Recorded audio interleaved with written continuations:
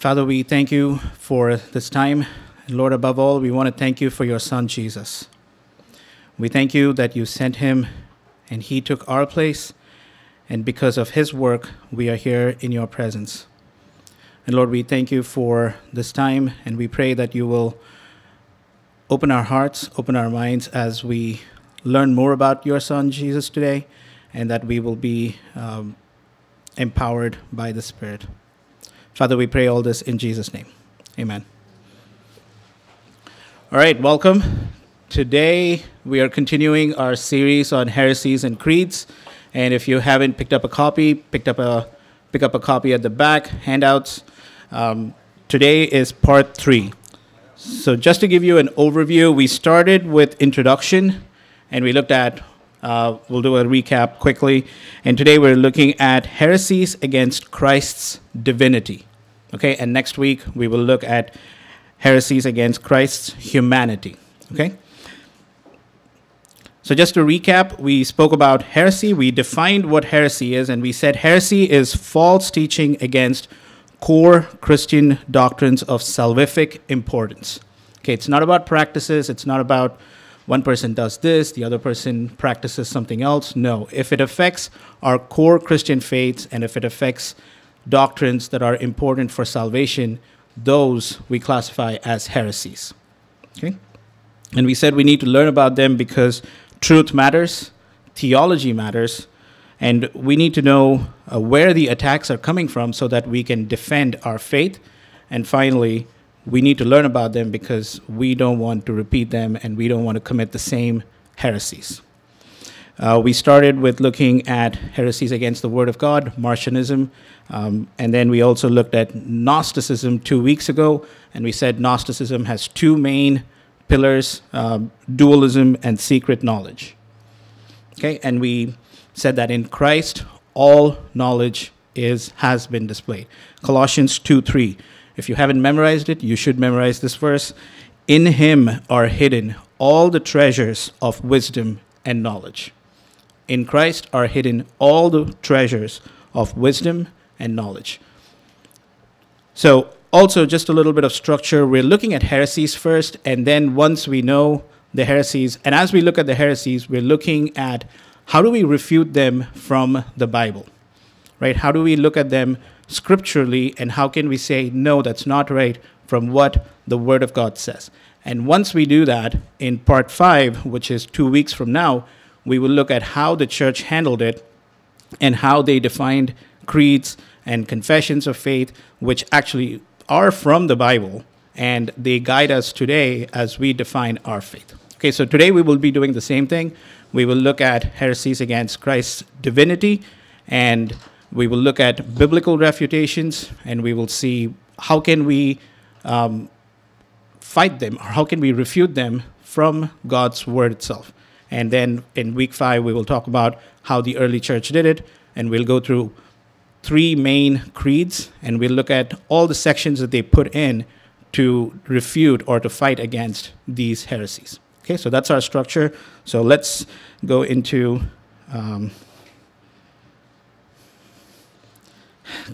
Christological heresies. So these heresies against Christ's divinity and against his humanity, they are heresies against the identity of Christ, right? Who is Jesus?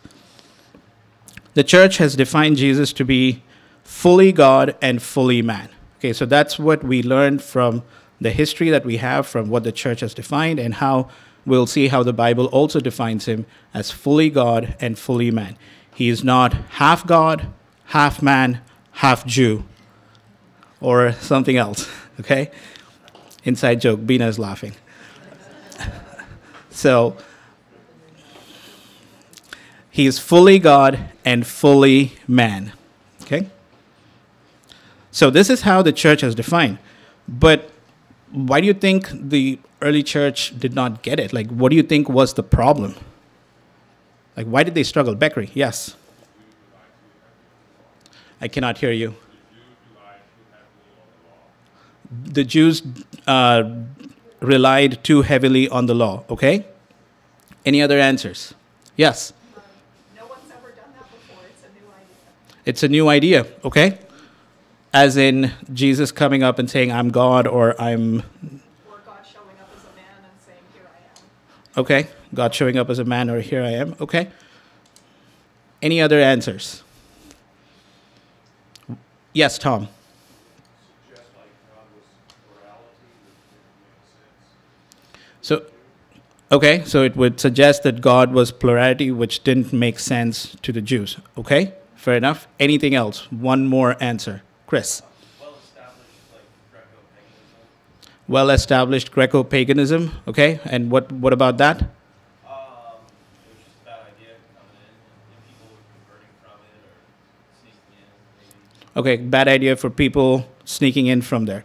Okay, so all good answers, and the Jews were monotheists, and what Tom said, it's the plurality of gods was like, if you're a Jew and if you say, I'm God, I mean, Jesus is God, and God the Father is God, so they were like, what?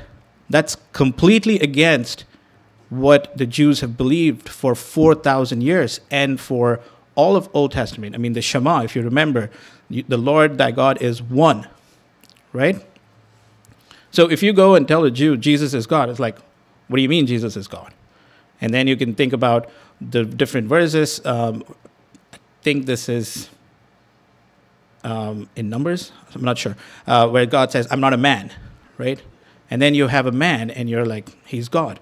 Like the Jews are completely flabbergasted and they're like, no, he's not God. How can he be God? We have one God.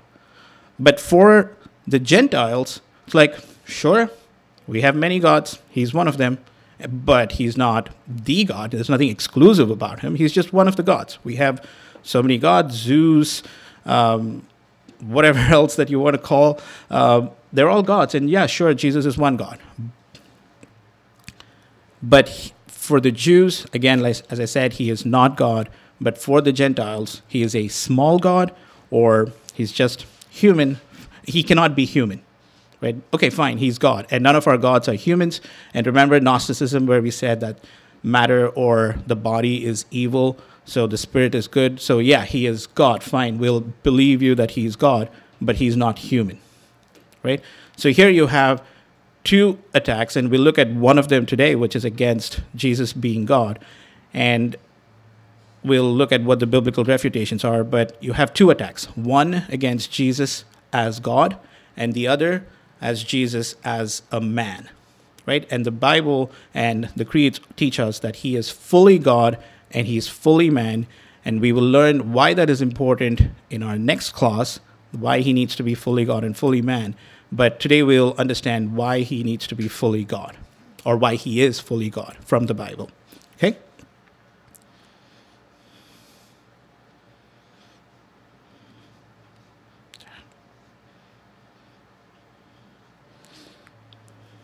Okay, so just to list out some heresies against Jesus' divinity, the first one was Ebionitism. Okay, so this Ebionites were a group of, or were a sect of the Jews, and they believed that Jesus is a great prophet. Obviously, they were Jews. They had multiple prophets who had come, and they said, yeah, he was one of the great prophet. He was an exemplary teacher. Look at all his teaching and all the things that he did, but he is not God.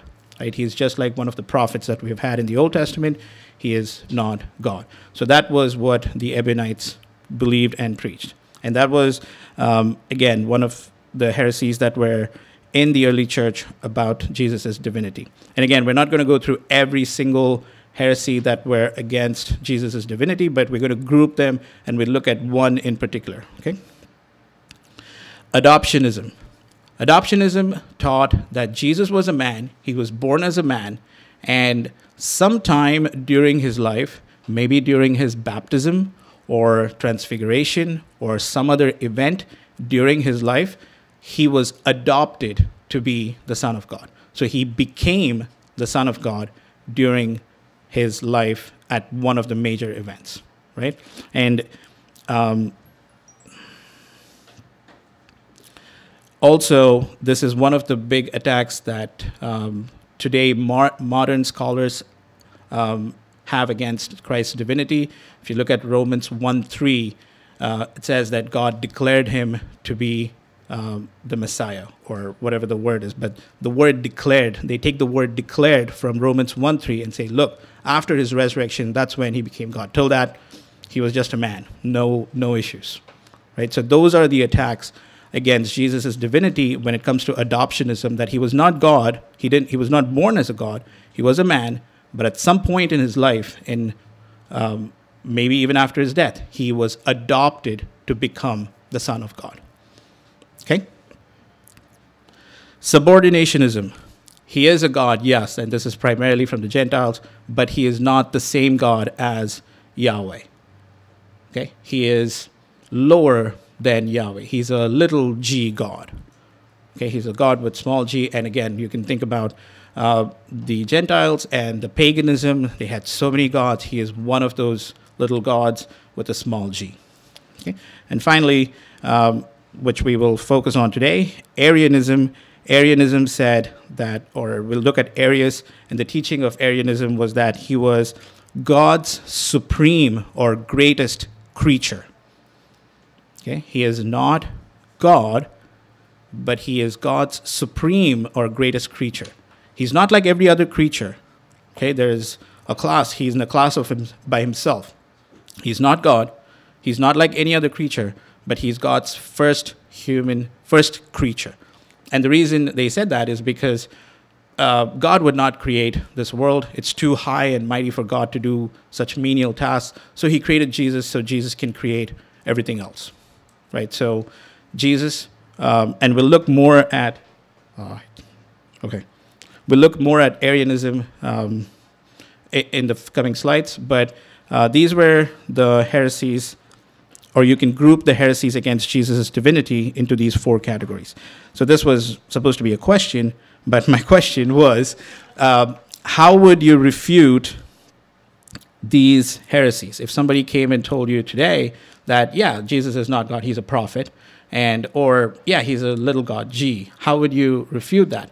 And I was going to get answers from you, but since it's already on the slide, we have to show that Jesus is not only God, right? Because a lot of people believe that Jesus is God. I mean, if you go talk to the Hindus today, it's like, yeah, sure, Jesus is God. We have many other gods, and Jesus is one of the gods, and we worship him.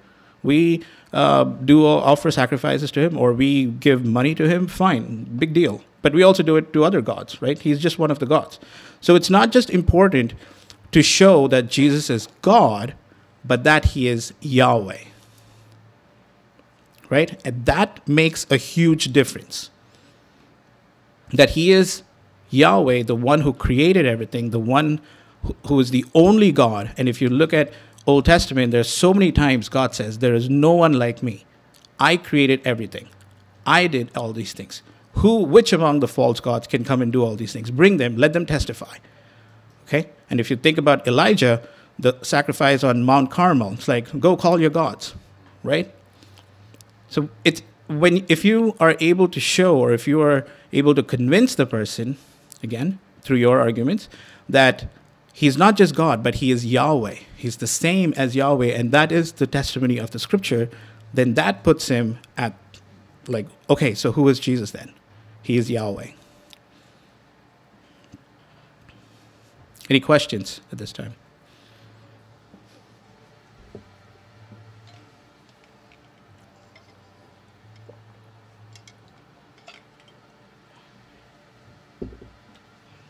Okay, all right. So as I mentioned, we'll look at Arianism, and the reason we'll look at Arianism is because it was a major heresy in the early church.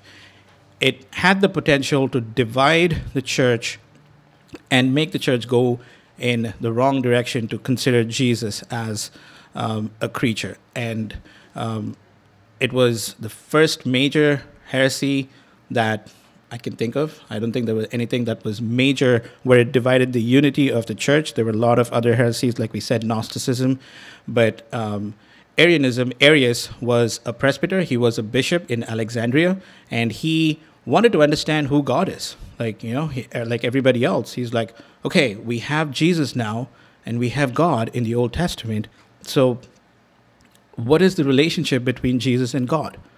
Right? He wanted to know who God is. And through all his learning and his studies, he concluded that Jesus is not the same as the Father. God became a father. God was not always a father. God was all by himself first. God became a father when he created Jesus, right? And his famous one-liner, if you were to put it that way, is he said, "There was a time when the Son was not." Okay, he is not eternal. Yes. Dennis. What time in history was this Arius? Arius was in the early 4th century, so around 300, late 3rd century to early 4th century, time when Arius was teaching his teaching. Okay, so he basically said that Jesus is not eternal. There's only one God, the Father. He is eternal, and he was not a father. He was all by himself for however period of time, right? He was all by himself, and then he decided to create Jesus. So Jesus came into being. So Jesus is God's greatest creature. And there was a time when Jesus was not. That became their theme song. There was a time when the Son was not. And the words from the scripture that helped him get to this conclusion was the word begotten from John 1:18 and John 3:16.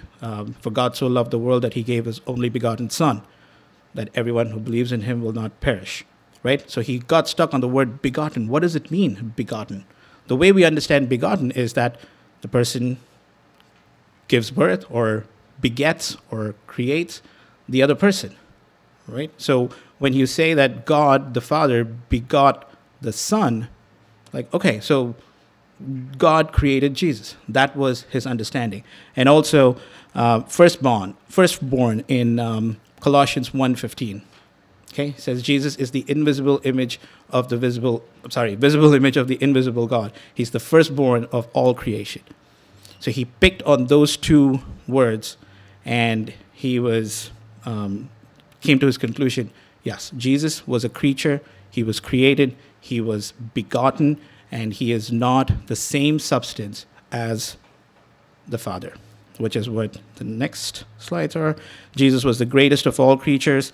The Son is not equal to the same substance, essence, or being as the Father. And he said that he is heterousios, which is ousios means substance. And this became a big deal, and we'll talk about it when we look at the creeds. But if ever there was importance to an iota, okay, the Greek word iota, it was during the Council of Nicaea.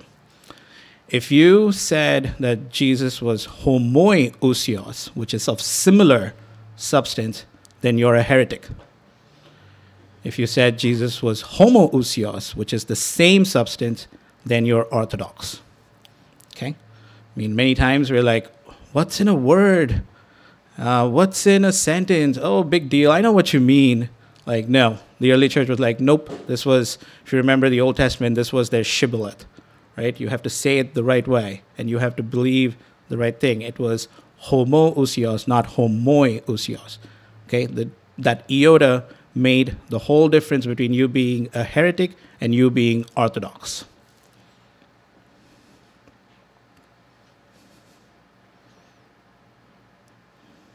And of course, Council of Nicaea, this was the first major council that met, and the main goal of this council was to discuss Arianism.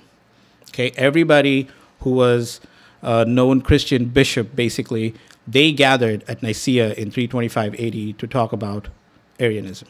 And if you look at the accounts, there are people came, like they didn't have, they were amputated, they were missing body parts because of persecution. And again, if you know the history of the church, they were persecuted. And there was a time when Constantine became the emperor, and then the persecution stopped. And Constantine was like, what's going on? Like, why are Christians fighting? Like, what is going on? And you have one group over here who are with Arius, and then you have another group over here who are against Arius. And let's just bring them all together and let's just talk. Okay? And Arianism was that important to the history of the church and to defining who Jesus was. And again, it all hung on one letter, one Greek letter.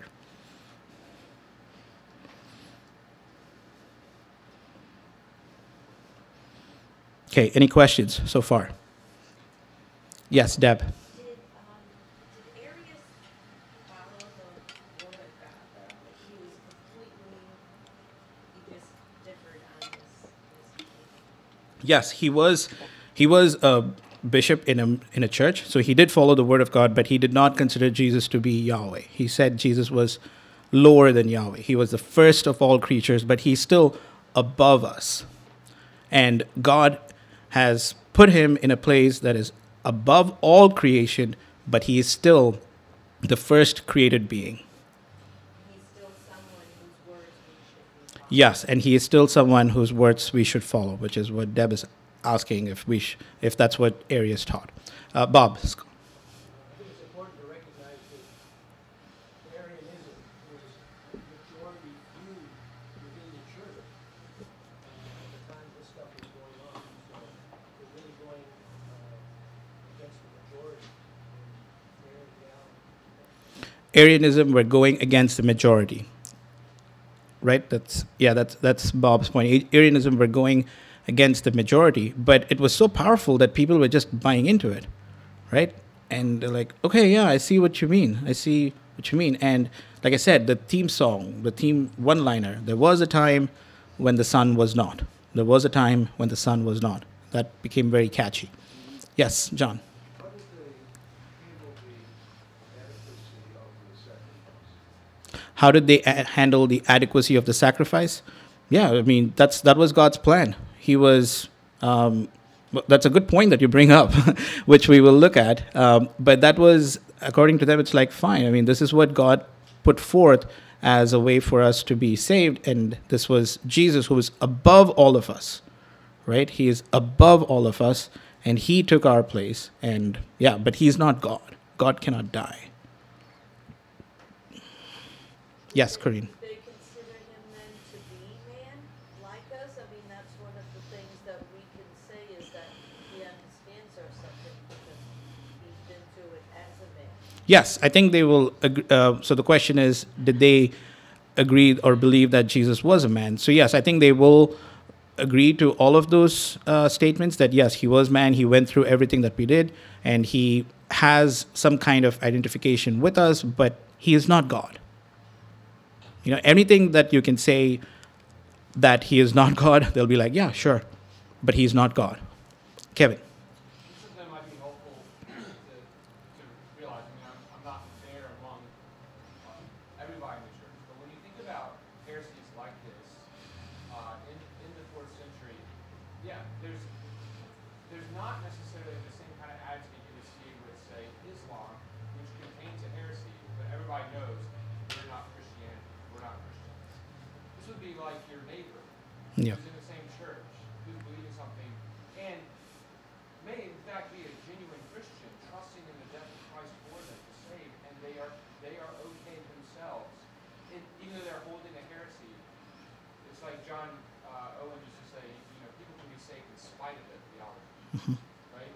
But those who confronted this heresy understood if this is what the church believes, we are one generation from losing the gospel completely. Because eventually, right, the logic of the heresy will win out. So there's people, I think a lot of people may have been able to hold this heresy inconsistently Yep. with So the gospel. But you're not looking at people who are just confronting Christianity, say like Islam. yeah. So just to summarize what Kevin was saying, that they could be believing that the gospel, but they could still be saved in spite of their theology. And they're not like Islam, who are directly attacking Christianity, but these are Christians who go to a different church, but they have a different understanding of the person of Jesus. And the early church realized that this is a major issue and the gospel could be lost because of this heresy. Did I summarize that? Okay. All right, so let's move along. How would you refute a claim like that? Remember, we said we not only need to show that Jesus is God, but that he is Yahweh.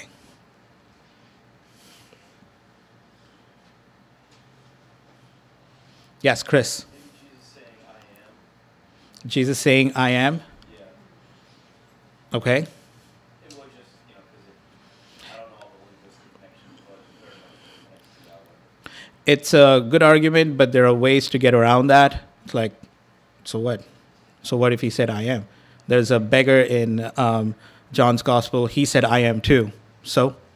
I am the Father of one. I and the Father are one. Yes, okay. If you've seen me, you've seen the Father. If you've seen me, you've seen the Father. Okay. Yes? Unique prerogatives of deity assigned to Yahweh in the Old Testament, Jesus appropriated for himself continuously. Okay. Forgiving sins. I don't have to talk my list, but they're like sharing glory with God the Father, who shares his glory with no one. So he appropriated the glory of God to himself. So there are many things that God, Yahweh, said were uniquely his, and he will not share them with no one. And Jesus proclaimed them all on himself. Okay, so whatever attributes or unique prerogatives that were assigned to Yahweh in the Old Testament, Jesus claimed for himself in the New Testament. Okay, that's probably where we're headed. Can to the other arguments, yes, I think as Christians we can definitely say I and the Father are one, and when we look at it, but there are ways that those can be twisted. And we'll look at one of them today after we look at Arianism. But there are ways that those can be twisted to cast a shadow of doubt and be like, okay, yeah, I know Jesus said that, but that's not what he meant. It doesn't mean that he is Yahweh, right? Or he is, in that case, the attack will go on his personhood, not on his deity, right? Okay, so in your Bibles, please look at Hebrews chapter 1. And also open to Psalm 102.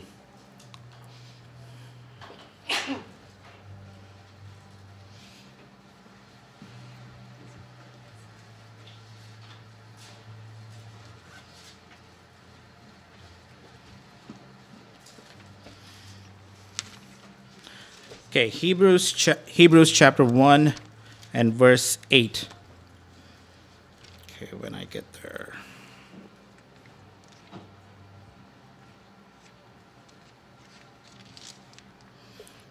All right, I'm reading from the NASB. That's the one I have here.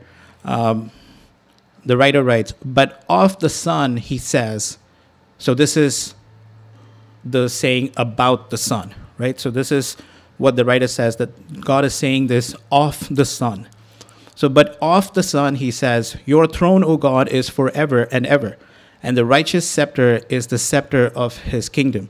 You have loved righteousness and hated lawlessness. Therefore, God, your God, has anointed you with the oil of gladness above your companions. And verse 10, you, Lord, in the beginning laid the foundation of the earth, and the heavens are the works of your hands. If you have a footnote in your Bible, that footnote will point you to Psalm 102 and 25. So in Hebrews 1:8, of the Son, he says, you, Lord, in the beginning laid the foundation of the earth.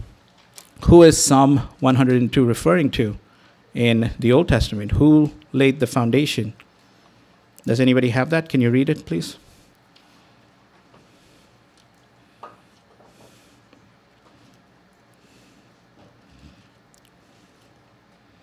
Long ago you established the earth, and the heavens are the work of your hands. Who is that addressed to? Yahweh? It's kind of default, yes.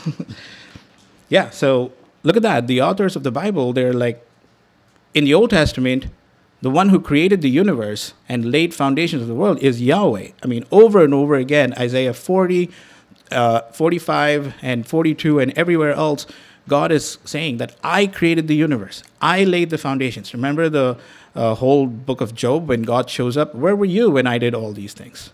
Right? And then when we come to the New Testament, the authors or the apostles or whoever wrote the book of Hebrews is like, of the Son, he says. Of the Son. right? So, but wait, it was Yahweh who did it. But here we see that the Son, Jesus, did it, right? So, as Rick was saying, it's assigning divine prerogatives which only were unique to God in the Old Testament to Jesus, whereby they're equated that Jesus is Yahweh, right? We start with creation. Creation was the big thing. And in the Old Testament, as I said a few times already, creation was the big sign that God alone is God. That's the big testimony that God gives over and over again in the Old Testament, right? Who created all these things? Okay, no false god could do it. And bring the heavens, bring the earth as witness. Let's see what they testify. Right? So creation, they say Jesus created everything. Same thing in Colossians 1, as we read last time. Right? So in this situation, clearly, and this is something that you can tell the Jehovah's Witnesses when they come to your doorstep, because their Bibles also have this footnote. Okay, their Bibles, they have different, whatever, they twist, they add a lot of things, they remove a lot of things. But when you go to Hebrews 1:8, it's the same words, of the Son, he says. And there, in their Bibles, there is a footnote to Psalm 102:25. Who is Psalm 102:25 talking about? But in the New Testament, it's talking about Jesus. So what do you conclude with that? One other section, John 12:37-41, and Isaiah 6:1-10. We will not go into this as we did Hebrews 1:8, but this is when the Greeks come to see Jesus, and John adds a footnote or a editorial comment in John 12. He says that many were believing him, and a lot of people actually did not believe him, and this was to fulfill what Isaiah said, that seeing they will not understand. John 12:37. Yeah, and he says, but though he had performed so many signs before them, yet they were not believing in him. This was to fulfill the word of Isaiah the prophet, which he spoke, Lord, who has believed our report, and to whom has the arm of the Lord been revealed? For this reason they could not believe, for Isaiah said again, he has blinded their eyes, and he hardened their heart, so that they would not see with their eyes and perceive with their heart, and be converted, and I heal them. These things Isaiah said because he saw his glory and he spoke of him. Who is John referring to over here? In this context of John, it's talking about Jesus, right? He did so many signs, but they still would not believe him. And then he says, Isaiah saw him. Who did Isaiah see? And where did Isaiah see him? Isaiah 6. You see the heavens open, and the Lord is sitting on the throne, and the angels are crying, holy, holy, holy. Who is sitting on the throne? And who did Isaiah see? Yahweh is sitting on the throne, but John says that Isaiah saw him. Isaiah saw Jesus. When did Isaiah see Jesus? When he saw Yahweh.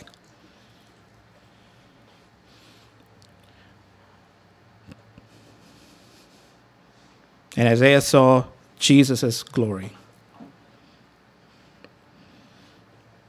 So there are other things that we can argue, and there are other passages. I've given you a link to an article I wrote on my website, Jesus, Creature or Creator, and that actually addresses Arianism. If you are interested, you can read through that article. But again, there are other things that you can talk about also and show that Jesus is Yahweh. Any questions?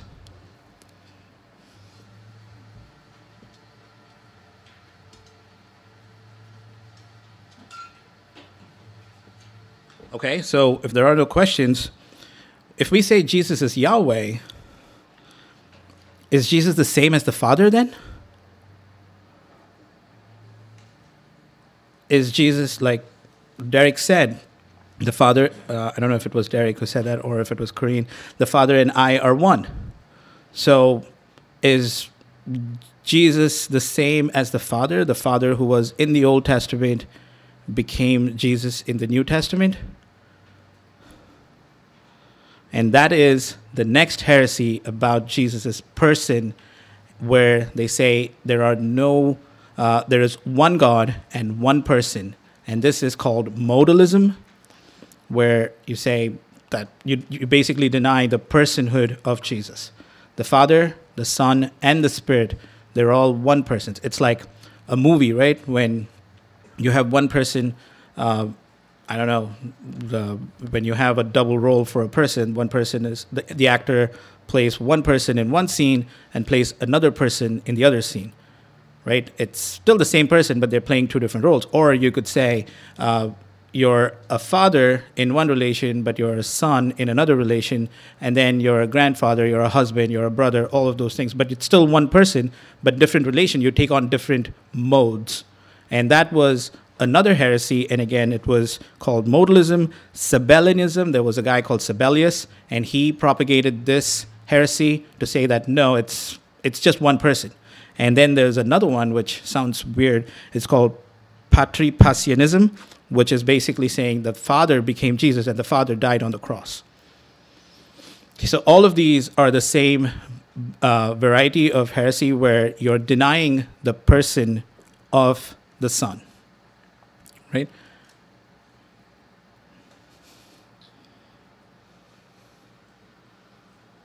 And in their understanding, before the incarnation, Jesus was a plan or concept. He was not a person. It was the plan in God's head, right? When you say in the beginning was the Word, Logos. So they take that and they say, look, Logos, it's Word. It's like, it's not a human. It's not a person. Come on. So he was there in the beginning, but he was in God's head. He was in God's head. He was not a person. And then in the incarnation, he became a person, as in God took on human nature, and we have Jesus. All right. The other thing that they say is it's one person in different manifestations, which is in the Old Testament, he was the Father, and in the New Testament, he was the Son. Again, how would you refute that?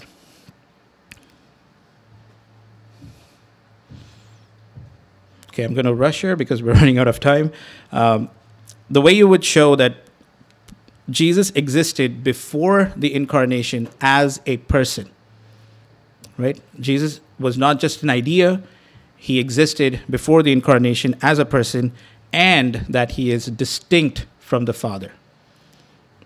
So those are the two things that you would need to show to refute modalism. And if you look at Philippians 2, 5 to 11, where we have the Carmen Christi, or the hymn that Paul writes about, and he's talking about humility, and he says, have the same mind in you as Jesus did. Okay.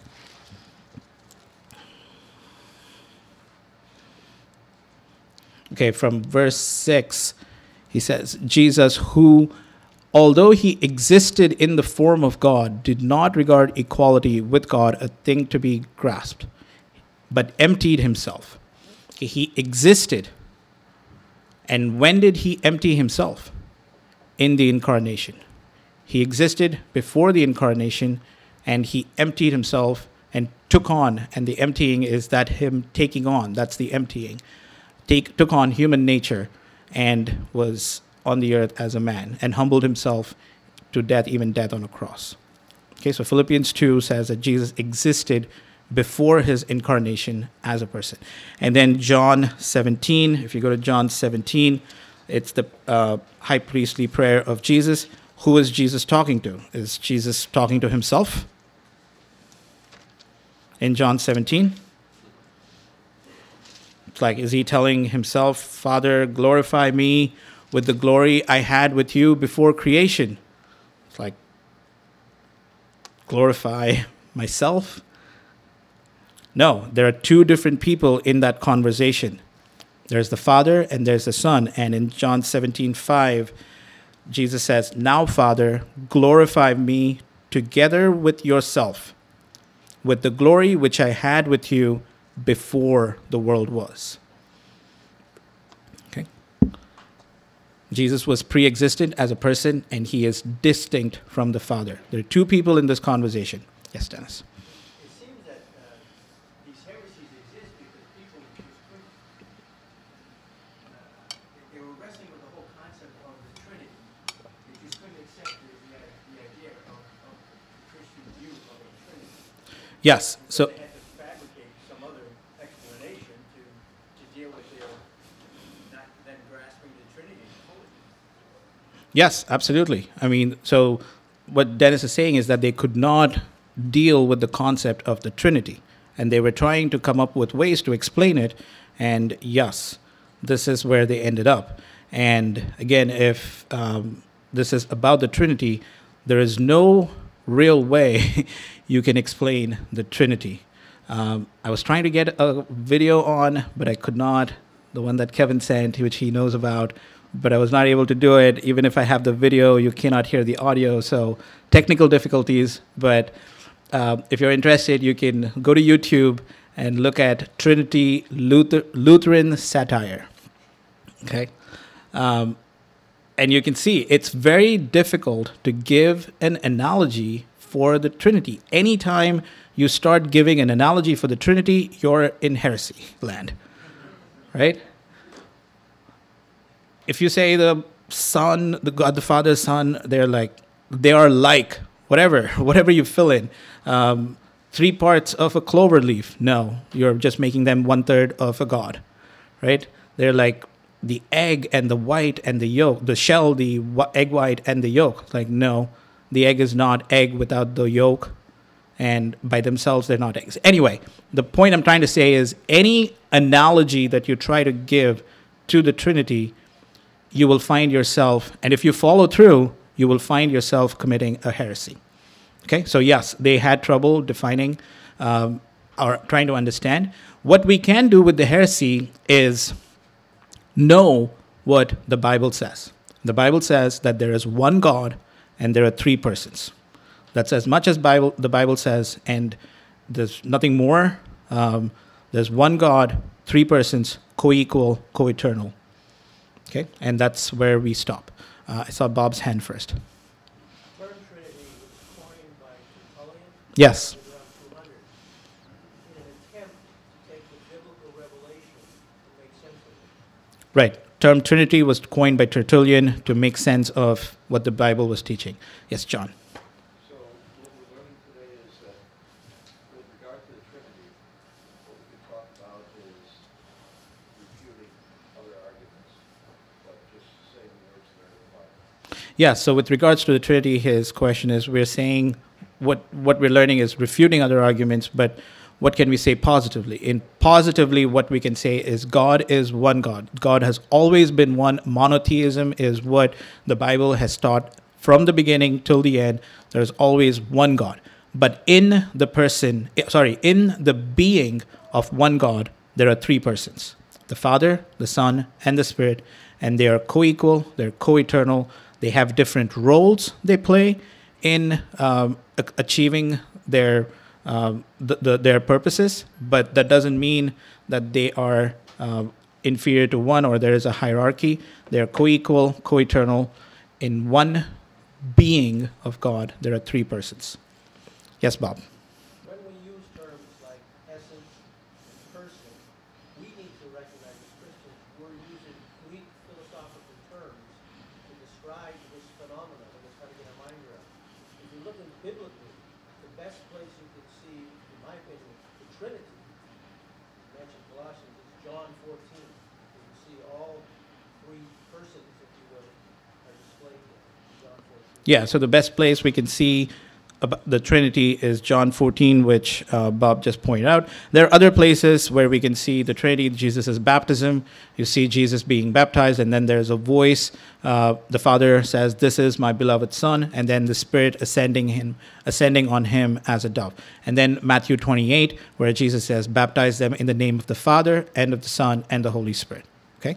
So, all right, so the heresies today, so we have Jehovah's Witnesses, where these are the heresies today, or some of them are just non-Christian, and they attack Jesus' divinity. Jehovah's Witnesses, they say, just like Arian, or Arius, that he was the first creature.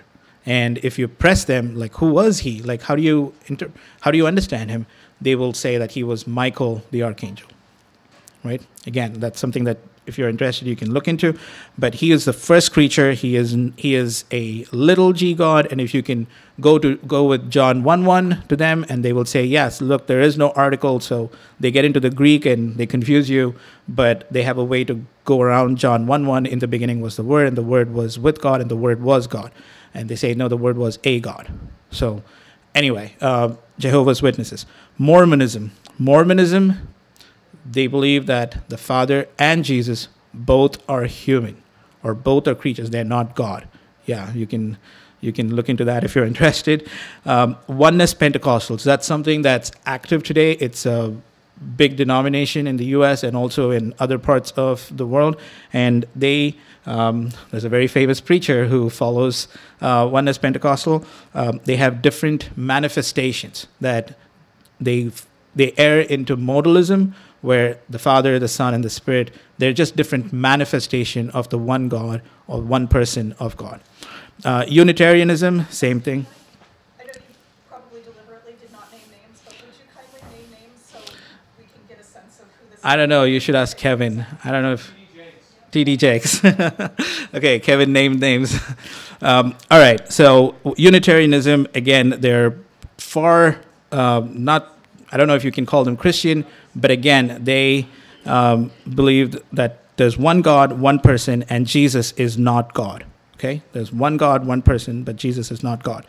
Judaism, again, of course, Jesus was a rabbi, he was a great teacher, but he cannot be God because there's only one God. That would be blasphemy if you say Jesus was God. Okay, and Islam, as Kevin pointed out, for them, Jesus was a great prophet, just like Muhammad is a prophet.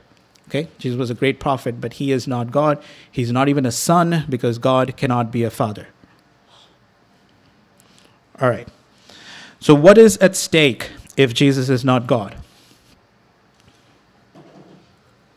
Again, remember, we're defining heresy as those teaching against core Christian doctrines of salvific importance. So what is at stake if Jesus is not God?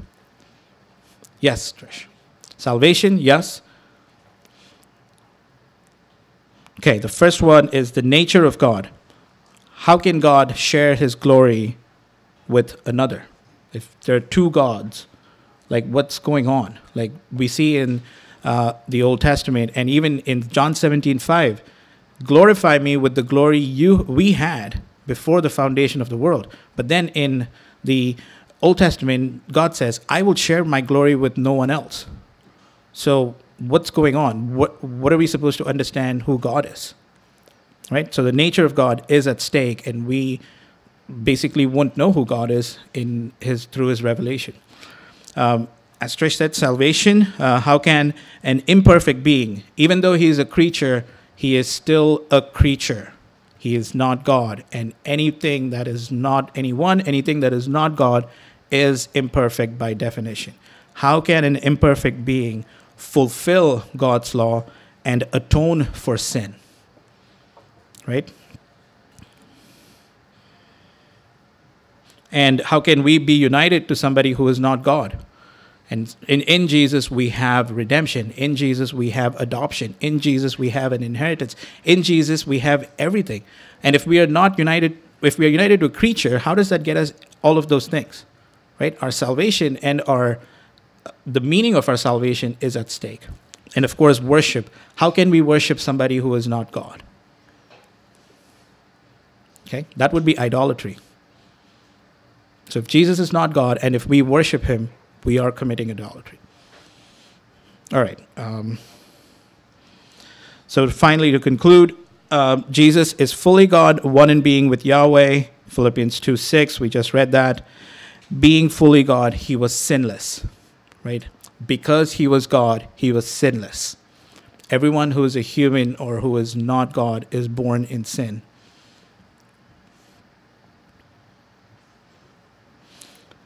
It is important to believe that Jesus is God for our salvation. Romans 10:9. If you believe in your heart that Jesus is Lord and confess with your lips that God raised him from the dead, then you will be saved. And Jesus said in John 8:24, when he's talking to the Pharisees, you will die in your sins unless you believe that I am he. Okay, and that is where you have the I am statement. And we can see that I am, where he says, unless you believe I am. So basically, Jesus is saying, unless you believe I am Yahweh, you will die in your sins. Jesus died on the cross, not the Father. The Father and the Son and the Spirit, they take different roles in our salvation. And it was the Father who sent the Son. And the Son died on the cross, and the Spirit is the one who gives new life to God's people. And lastly, we can worship Jesus without any problems, right? He is God, and as God, he deserves to be worshipped, and we can worship God. That's what Thomas did at the end of John's Gospel. He said, my Lord and my God, because he realized that Jesus is Yahweh. He is God. He is the one who the prophet spoke of. And he bowed down when he realized that this truth, and he said, my Lord and my God. And that's what we are called to do. Know that Jesus is God. Jesus is Yahweh. He is the same being as the one God, but different in personhood. All right, we are pushing our time, so let's pray and let's close. And if you have any questions, please stop by and we can talk. Father, we thank you for this morning, and thank you, Lord, for your Son, Jesus. And thank you, Lord, that in him we have redemption, in him we have adoption, and in him we have an inheritance. And Jesus, we praise you and we worship you and we give you all the glory. In Jesus' name we pray. Amen.